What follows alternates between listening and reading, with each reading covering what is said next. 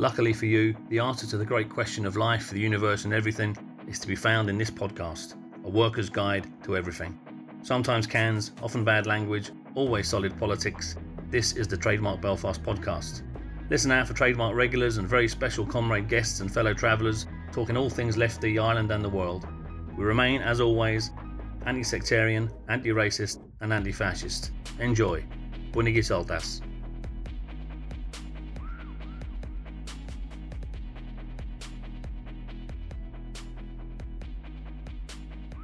Hello and welcome back, people, to the Trademark Belfast podcast. I'm Stefan Anuline, Manuel Gelligagat. Stevie is perfectly okay. I'm joined here today by our very own Dr. Sean Byers from Trademark and comrade Stuart McGill, both of whom have a keen interest and plenty to say about the theme of this next series of podcasts, which we're calling What the Fuck is the Stock Market? And perhaps what the fuck is it for? Maybe even do we fucking need it and do we fucking want it? And a special guest, as I said, Stuart's here today. Stuart is a man who has actually been in one of those tall, shiny buildings in the City of London, and not as a cleaner or a cycle courier, but actually as a financial analyst. So Stuart's going to give us a bit of his insight into that world. We may also pull in some others who have dabbled in that murky world of money and power and finance to see if they can help us in our kind of clumsy attempts to pull back the curtain on the Wizard of Oz and see what the fuck he's up to.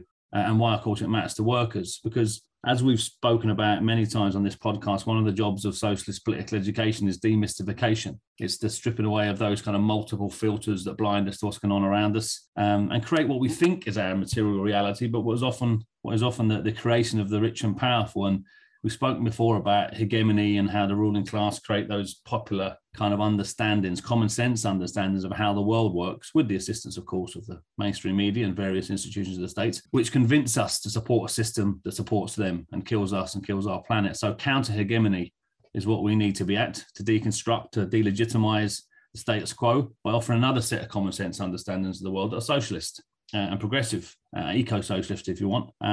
But as we do that, there's nearly as much to unlearn as there is to learn about the world around us. And as we all know, since 2008, in particular, since the crash, as people's lives have become shitter, basically, as vulnerability to unemployment has increased, as poverty has increased, as insecurity arises, climate anxiety now about the future, unsurprisingly, that's kind of created this tension between what people are actually experiencing and the dominant hegemony's legitimacy, because it's not supposed to be like this, is it? If you work hard and apply yourself, capitalism is supposed to look after you, supposed to provide. And so it should be, for us, emperor's new clothes time. It's never been easier to point out that the emperor's bollock naked and riddled with syphilis. And by that, if the analogy was too nuanced for you, I'm referring to the multiple crises that we face in capitalism. And as particularly the kind of former social democratic left hang on desperately to the core tenets of neoliberalism, even as the right are deserting it, people look elsewhere for answers. And of course, we're faced with this perfect breeding ground for conspiracy theories and fucking black helicopters and the Elders of Zion and vaccines turn you into Spider-Man and fucking, the belief that a secret group of wealthy people are controlling the planet, whereas in fact, a rather public group of wealthy people are controlling the world and sending cock-shaped rockets into space. And of course, they're controlling the world because they own most of it. They're simply the ownership class. It's not complicated. They get hold of it, large parts of it, because they inherit it. Governments sell it to them through privatization. They take ownership of it through imperialism and control, and much of it facilitated through what we're going to be looking at over the next series of podcasts through the capital markets. And so we're going to look a bit at that stuff. We're going to look at that bit that comes on just before the weather on every news show around the world. And that's the Dow Jones and the FTSE and the Nikkei and the ISEC and the thing that's referred to often during parliamentary elections when they cut and someone says, well, how will the markets react to this? One of those few occasions when the mainstream media let slip and let us glimpse behind the curtain where real power lies, not in the theatre of democracy, but in the decisions and the interests, the wants and the needs of the ownership class, and how capital markets are central to that system of capital accumulation and ultimately control. So in previous pods, we've tried to unpack some of this, and we've had a good go at it, I think. And of course, when we teach this stuff in working class communities and in the labour movement, we've had requests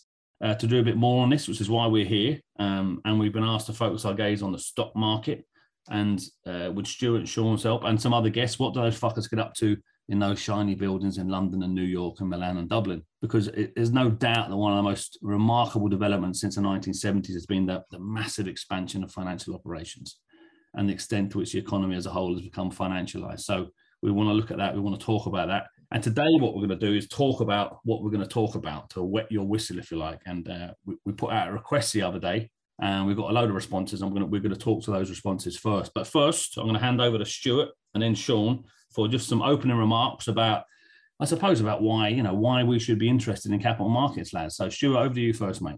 Right, it's very simple. The capital markets are fucking huge, and the impact on the economy is fucking huge too. 2019, the financial services sector was 6.9% of the UK economy, which is rather less than some people would think, given the fact it's given so much preeminence by the newspapers in particular. A large part of the sector is in London, half the sector output. Now, has to be remembered, not all of this is going to be the bullshit part of the economy. A lot of this is going to be perfectly legitimate insurance, working capital, banking, personal banking, etc. The bullshit part of the economy is, however, very important. In the States, it's about 7.4% of the US GDP. Again, a figure that some people would find surprisingly low. In terms of its impact, there was a study a few years ago from the Sheffield Political Economy Research Centre, and they reckon that the cost of the UK economy, in terms of lost growth potential arising from an oversized financial services industry, in the region of 4,500 billion, which is a fucking enormous figure, between 95 and 2015. Now, a large part of that is the compensation for the massive cock-up caused by incompetent greed in 2008. A large part of it is also due to the short-termism which a large financial sector imposes on the economy. Well worth having a look at that study. To put that figure in perspective, that's around 67,500 for every woman, man and child in the UK lost due to the financial sector activity between 95 and 2015. Other reasons why we have to be interested, this is something which people underestimate again. The growth of market-based finance. Now, market-based finance is basically the system of markets, non-bank financial institutions, investment funds, hedge funds, which actually, alongside banks, provide financial services to support the economy. At the moment, according to the Financial Stability Board here, the financial space show that non-bank financial institutions account for 50% of the global finance sector's assets. Again, a significant figure. During the global financial crisis, when the banks basically cut down the lending to corporates, net debt extended to these corporates from market-based finance was maintained. All the net increase in UK corporate debt between the end of 2008 and the end of 2020, has come from market-based finance. The last thing here, margin debt. Basically, margin borrowing is whenever investors borrow against, they use their current flow of stocks as collateral. So the portion that they borrow to go ahead and finance new activities is called the margin debt. Now, margin debt in the States is mental. At the end of March, it was 822 billion, almost double the 479 billion level at the same time last year, and way more than around a $400 billion peak that margin debt reached in 2007, just before the financial crisis. Put these numbers in some sort of context, that's about 4% of US GDP. This is people basically borrowing money from brokers to finance investment in the stock market, individuals and investors. A huge and largely toxic sector. Right, thank you. No, we knew that. That's a crucial thing I think we are going to look at, the idea that people are borrowing massively to speculate, not borrowing massively as is assumed under capitalism to invest in something that might actually create jobs or create, a kind of a real economy, if you like, or growth in the real economy, although we'll get back to this issue of growth in another pod. Sean, what about you? What about why should we be interested in what goes on in what can be very opaque and complicated and even chaotic when you look from the outside, chaotic stock markets? Yeah, well, Stuart's given some of the figures there, but at the risk of going over the ground that he's covered, as he said, the capital markets are increasingly dominant in terms of mediating economic and financial activity globally. So there's a number of aspects to this. Stuart's covered some of them. You look at the growth in the size of the stock market, which is fucking massive, and that's reflected in the increasing concentration of wealth and power amongst a small number of corporations and individuals. So if you look at how the wealth of Jeff Bezos or Elon Musk has grown, You're not going to understand that by looking at the sales of their respective companies, right? Their wealth and the price of their assets has been inflated way beyond any connection to the real economy. Elon Musk, Tesla, doesn't even make a profit, and yet he's one of the most wealthy men on the planet. So that's one aspect of it. The second aspect, which again Stuart has touched on, is the shift away from traditional lending, from traditional banking, towards an increasing role for the shadow banking sector. So that's a sector that's almost entirely unregulated. It's bigger than the traditional banking system in many places, including Ireland. Of course, Ireland plays a crucial role in the global financial system. And it's the source of economic volatility and instability and crashes. So that's something that we need to discuss. Another aspect is, look, if you want to understand how government, corporate, and even household debt is issued, how it's sold, how it's traded and speculated on, then you need to understand how this system operates. And I suppose the last thing I'd say is that we need to understand capital markets, because our lives are wrapped up in them in a load of different ways, right? So a hit to the stock market through a global crisis or a geopolitical event can result in the loss of thousands of jobs through no fault of the workers. We've seen the increasing role of so-called institutional investors, absentee landlords, that they're playing in the housing system and speculating on housing. And another example, for people who are lucky enough to have a pension, their pension funds are heavily invested in stock markets and bond markets. They're totally wrapped up in this and dependent on them. So that's a number of reasons why there's many more, but there are a few reasons why we should be interested in this subject. Yeah, there's the idea that we're somehow the stock market is separate from us or outside of our lives, and if it crashes, it won't. You always hear people saying, it's not real money, it doesn't affect me, and you're like, you couldn't be fucking more wrong, mate. So we'll have to unpick some of that and unpack some of it, as you said. One of the things we did last week when we put out the post about this new series, we asked people to get back to us about what particular aspects of the stock market they were interested in, and they come back with a couple of answers. And one of my mates come back and says, I don't even know what any of that means. And it was just the initial tweet we put out. And the tweet said, a new series of pods delving into the history of the stock market, bonds, stocks, buybacks, big bang, short selling, derivatives, currency, and anything else we can think of. And now I know bits of some of that, and I'm learning all the time. But this punter says, look, I'm on the left, but I don't know what any of that means. And I think that's fairly standard for a lot of people I meet. If they're that, as I said before, that opaque and chaotic, and it's kind of behind a veil, the stock market. But as Sean's already suggested, we need to understand this because, of course, it dictates so much of our lives. If you've got a car loan, a mortgage, a pension, if your kids are at university, if they're taking out loans, the entire economy is so financialized that if it takes a hit, then so at some point will we. And that's the point, isn't it, though, isn't it? Because there's a lack of political education on the left, particularly about these things. And in the Labour movement generally, and it's a really serious issue. It's why people, I think, in a genuine and heartfelt way, and can believe they're socialists and use the term socialist to describe themselves while supporting capitalist trading blocks. It's why the most widespread slogan on the left is tax the rich. What happened to seize the fucking means of production of that wealth? That used to be the socialist phrase and slogan. But now the only thing you see on the left are these kind of pointless slogans that don't go to the nub of the problem. And part of that, I think, is due to lack of political education around these things. So look, Stuart, what about this idea of core concepts? What could we or should we be describing to people? Now, don't go into the description of them because we'll leave that to a later podcast. What are some of the kinds of things you think we should be looking at? Big question. First of all, getting back to some of the stuff that Sean said, quite right regarding Amazon and Uber as well as an example of this. The stock market, those guys didn't make any money for a long time. They were backed by investors who were prepared to put them in a monopoly position, in which case they go ahead and exploit the rest of us. So that's a core concept. They will try and build and encourage monopolies.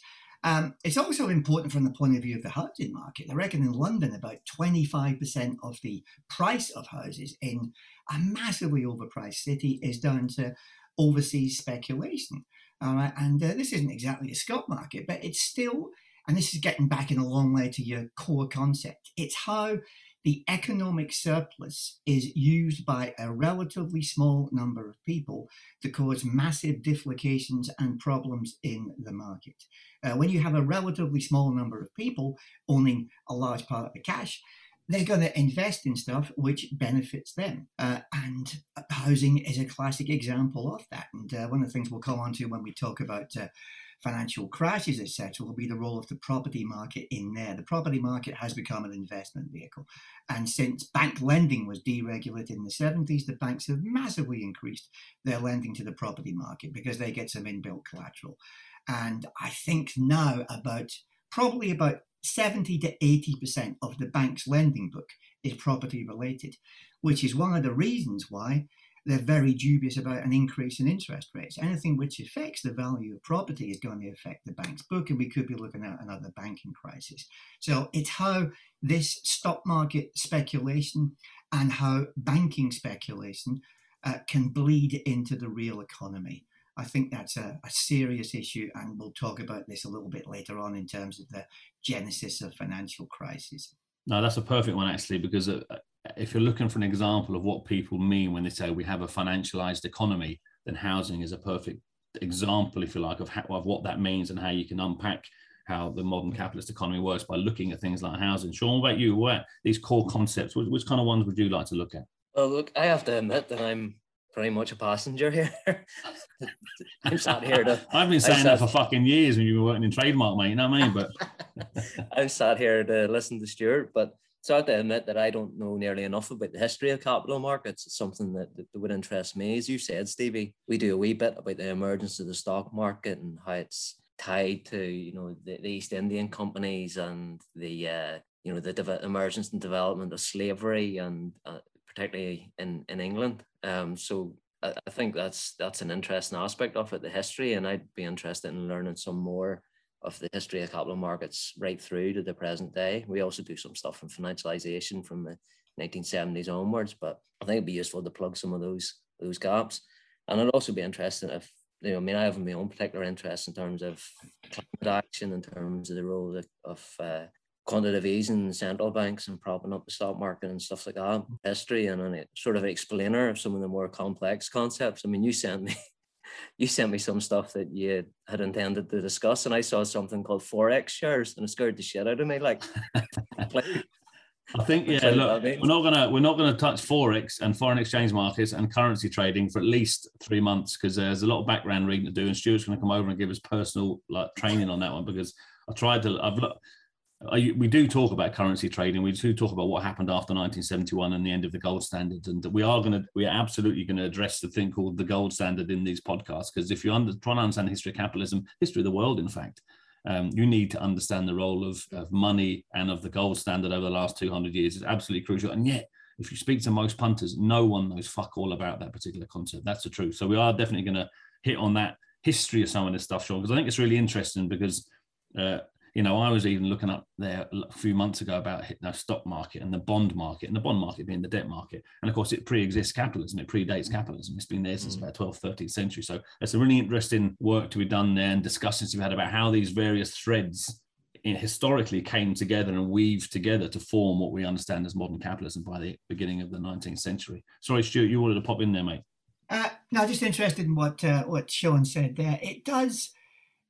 It's a very difficult thing to demystify, and it's particularly difficult. We've actually worked with the bastards too. I wrote a paper a while ago on the Archegos, and my comrade Richard Mackey wrote something on Greensill. Now, Richard's paper on Greensill was actually very good. I wrote a paper on Archegos. I thought it was fucking great. But a lot of people came back and said, I did not get a word of that. And I tried to keep it as simple as possible. But once you mention phrases like total recall swaps, people think, what the fuck is that? And even though I put a diagram in there, which I thought was quite good at explaining it, comrades who I respect and have a brain find it very difficult. So the demystification thing is difficult here. It's one of my ambitions as convener of the Political Economy Commission in the party over the next year to try and do this, but it will not be easy. Well, hopefully these podcasts will contribute some way to beginning that process of demystification and for building up our knowledge, because it's not just building up our knowledge about what goes on in the world around us. It's also unlearning what we've been taught about what goes on as well, because there's an awful lot of misunderstandings around the role of the stock market and the bond market and the currency markets and everything else. So we are going to touch on all of those, and we will touch on some of that stuff that Sean talked about, the history of some of that stuff, because sometimes if you see the basic building blocks of it historically, you can follow that narrative through, and then you can understand the changes to the stock market, particularly in the 20th century and particularly in the last 50 years after 1971. Another question that came through that I know we're going to do a separate pod on, because you kind of have to, and you've already both alluded to it, is this idea that after the crash in COVID, and we can talk about the crash that was coming before COVID, and that's kind of, it's often said now that COVID saved the world economy because states had to step in to save the fucking stock market. How is it that the economy globally has plummeted with 20-30% decrease in economic activity across the globe, and yet the stock market is up?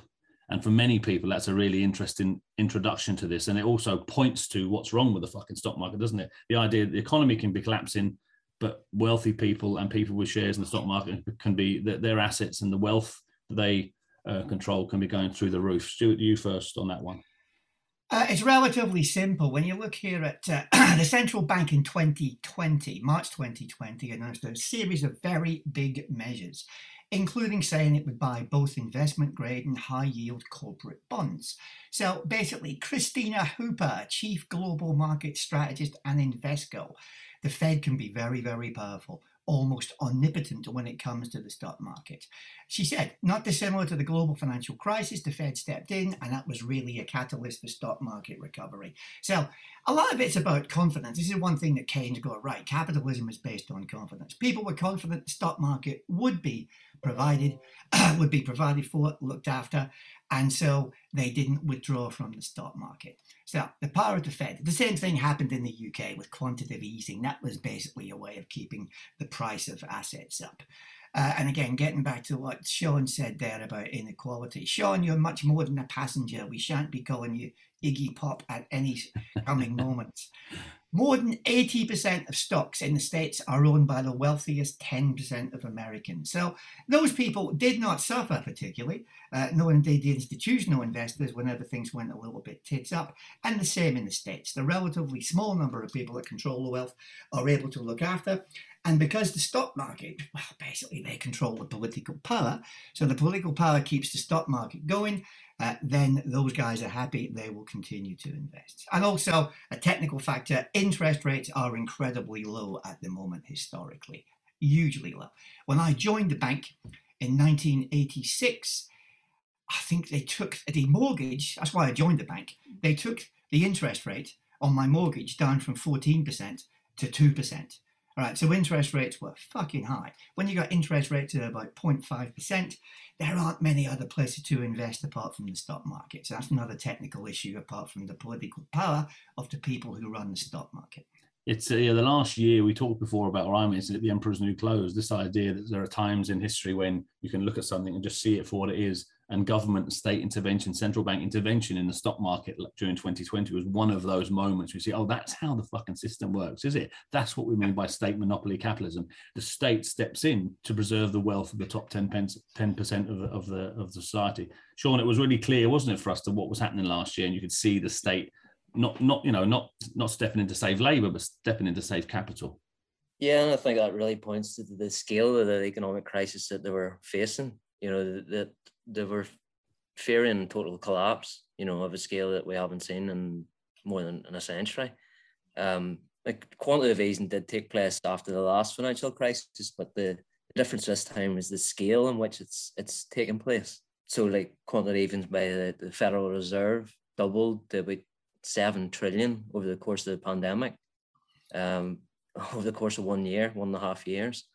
The Bank of England, quantitative easing, their asset shares doubled to 900 billion. European Central Bank, it kept increasing its limits on quantitative easing to the point where it's said, we're going to buy government and corporate debt without limits. So that's the scale of the intervention. Now the theory is, I'm not sure whether they believe it, but the theory is that quantitative easing increases the money supply, and that this will go to increased lending and investment in the real economy, saving jobs and so on. Now, some of this did happen. Like if you look at the British government, the Bank of England almost entirely funded the British government's interventions during the pandemic. And some of that went to the real economy. But by and large, the corporate sector, the corporate class that Stuart's talking about, has used this opportunity to borrow heavily, but not for investment, but in order to pay dividends they take over struggling companies in order to asset strip them and to buy back their own shares to drive up their value. And I know that's some of the stuff we're gonna we're certainly going to look at share buybacks, which has come from something that was illegal in the 1980s to something which is now part of normal corporate practice. Warren Buffett was up to it the other day. I read in the Financial Times he's just bought back 12 billion of his own shares and artificially increased the share price of his own assets. But of course, the idea of the economy, the stock market increasing whilst the economy is tanking. That eventually the share price of any company has to kind of bear some relation to the profits that it's supposed to be making over some time, because there has to be a link at some point between those two things. That if the share price is 30 times the worth of the company, then that means you've got to wait 30 years for some sort of payback through dividends. At some point somewhere there has to be, does there not, a correction of that relationship between the share price on one hand and the actual value of the profit? So does that mean a crash is coming, or does that mean a subtle correction over a long period of time, or what? Sure, just quickly to that one, does it mean a crash, or are they going to correct this? Are they going to kind of smooth this particular trough and peak out over time? I think at some point people do expect a correction. Whether that turns into a crash, I don't really know. It seems at the moment, given the fact interest rates are so low, for one thing, that people are prepared to invest in the market in the expectation that the market will go up. And with shares, you have to remember too that the dividends are important. So when you look at shares versus other investments, it's the dividends that make them actually stand out. So one of the reasons why corporate share backs are popular, all right, because then, you basically hand out, you hand money to the shareholders. So that again gives the prospect of a return, even though the fundamentals might not be looking great. And again, you distribute money in the form of dividends to shareholders, that can keep them happy.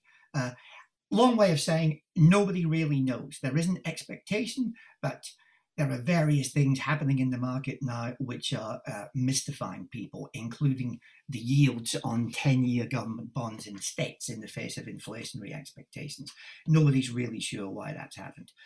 It's a time of uncertainty, but gold prices aren't looking particularly good either. And again, gold, you would expect, would have gone up given the fact that we've seen racked by uncertainty. So a long way of saying we don't know. Will it happen at some point? Yes, I think so. When they have to increase interest rates at some point, I think that will cause some kind of major correction. It depends to what extent investors are prepared to abandon the stock market and stick it into other securities like cash. Remember, there is a huge economic surplus around now. There is a hell of a lot of money floating around which people invest, and there are relatively few numbers of ways of making a fast buck. At the moment, they think the stock market is the best way of doing so they'll keep in there. Yeah, there's one of the things that I've got a question here actually I wanted to ask, but maybe I'll wait. Well, I could do it now actually, because one of the questions that come up from the punters was why the stock market matters more in some countries or in some regions of the globe than others. So there are some countries where the stock market is central to the wealthy and their assets and their management and their investments, whereas there are others like Germany, South Korea, where people aren't as keen to invest in the stock market and their investments go into other places. So what's that about? Why is that historical? Is that because of previous shocks? I know that there was the dot-com bubble hit hard in Germany apparently 20 years ago, and it kind of scared German investors away from the stock market. But the stock market's not dominant everywhere, is it, as it is in the Anglo-Saxon economies and the Irish economy? Do you understand? To a certain extent historical, and to a certain extent it's cultural. When you look at Germany, the German stock market, looking at my graph here, it's about 3.1%. Sean, just to interrupt, Sean, he has a graph in front of him of the German stock market. I'm just reminding you of where he's at and where we're at. All right, carry on, Stuart. Sorry, mate. Woefully unprepared. Beg your pardon. I actually prepared for the meeting. Right. So the German stock market is about 3.1% the size of the total world stock market. Yeah. The UK is smaller economy, 7% the size. Yeah. So the Germans have always been a little bit dodgy about the stock market, and understandably so, some would say. Only recently have they begun to go ahead and put the savings back into the stock market because interest rates have been so low for some time. I think in 96, with the dot-com boom, the German stock market started to pick up a little bit and people thought, this is cool, put the money in there. then people lost their hell of a lot through the dot-com boom, and Germany was put in the back foot for quite some considerable time as a result of that. Also, banks tend to have a more important role in the development of the German economy. I think even now, the big banks, Deutsche Bank would certainly expect to have members of their bank on the board of some of the big German companies. They have a good, strong relationship, and German companies will generally look to the banks for finance historically rather than the stock market. It's the same in France as well. The French economy is bigger than the UK's, but the stock market there is only 3.2% the size of the world stock market. UK 7%, 52.3% of the total stock market is accounted for by the United States. Japan 8.8%. Now, Korea is an interesting case. There's something which they call basically the Korean discount, in that Korean stocks are not particularly expensive compared to other Asian stocks for reasons that people explain, because there's no transparency in the market in Korea. Very few dividends are paid out. Korea is an interesting structure in that it says here, but basically Korea's major companies aren't single firms, but are actually multiple businesses with extensive cross-shareholdings. They're called chaebol. Any Koreans listening, I apologize for the pronunciation, and they're typically controlled by a single founding family. Samsung, of course, are massively important in this, the Samsung chaebol. The various subsidiaries account for around 20% of the Kospi index, the Korean index. So if you buy into Korea, you buy into a market which has limited corporate governance, shareholders have very little power, there is very little transparency, and you're effectively buying into Samsung because 20% of that market is accounted for by Samsung. Now, does this matter? This is the interesting point here. The Korean economy has performed incredibly well, given any capitalist priority over the last 30, 40 years. Last year, the OECD said South Korea growth was going to outperform all others this year.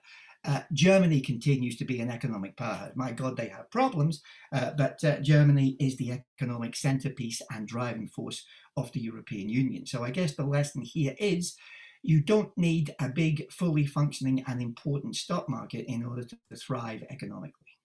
Yeah, I was going to say, Sean, just to finish on that point, that's a really important point, isn't it? That understanding that capitalism works differently in different parts of the globe, and does that idea that the Anglo-Saxon speculative model isn't the only way to run a capitalist economy. And of course, the Germans and the South Koreans and parts of other Asia show that investment patterns are different in those places. And do they refer back to old ways of working, so that investments go into industry, into manufacturing, into areas where other parts of the world, in Asia particularly, are just kind of pissing all over the West. Yeah, I find the cultural aspect of it interesting. And then, as Stuart says, there's a historical and geopolitical aspect to it as well, I think. Well, this is me saying this with a big question mark at the end. Britain was the dominant economic power up until the Second World War. The US took over after that. And my understanding of it is that they used their power and the power of their currencies to build up their stock markets and their financial centers. Now, it looks like this is sort of backfiring on them ultimately, that model of financialization is contributing at least to their decline in sort of power and influence. So like what Stuart says is correct. Like, it'll be interesting to see how that plays out. Yeah, there might be an interesting kind of aspect to this as well, about how certain countries responded to COVID as well, and how they were able to respond. Those that saw the state hollowed out to some degree, or saw the state as a servant directly of the markets, couldn't respond because they're almost chaotic response. Whereas there are other parts of the world where the response was far more on the ball and kind of strategic, and they dealt with the crisis more often. Whereas it happened in Anglo-Saxon countries, it just seemed to be an opportunity to dip your hand way into the fucking till and to make billions, and that seemed to be the response. Look, lads, we've come up to our limit, 35 minutes. We haven't got through half of the questions that the punters have sent in, so I want to carry on. There's another few issues we need to address before we get stuck into that first podcast on core concepts and some of the history of stocks and bonds. So we'll leave it there for today, and we'll come back next week. And what we'll do is we'll continue through this list of questions that listeners have sent in to us, and we'll kind of take them one by one. You happy enough with that? Yeah, sure. Very interesting stuff. Yeah. Right, lads. Thanks very much. And we'll see us all again. Don't forget to look at the Left Block Patreon, folks, and sign up to that. LEFTBLOC. Slangerfoil. That, comrades, was Trademark Belfast. Thanks so much for listening in. We'll see you soon, either in the trenches or on the victory parade. Up the workers and Slango Foil.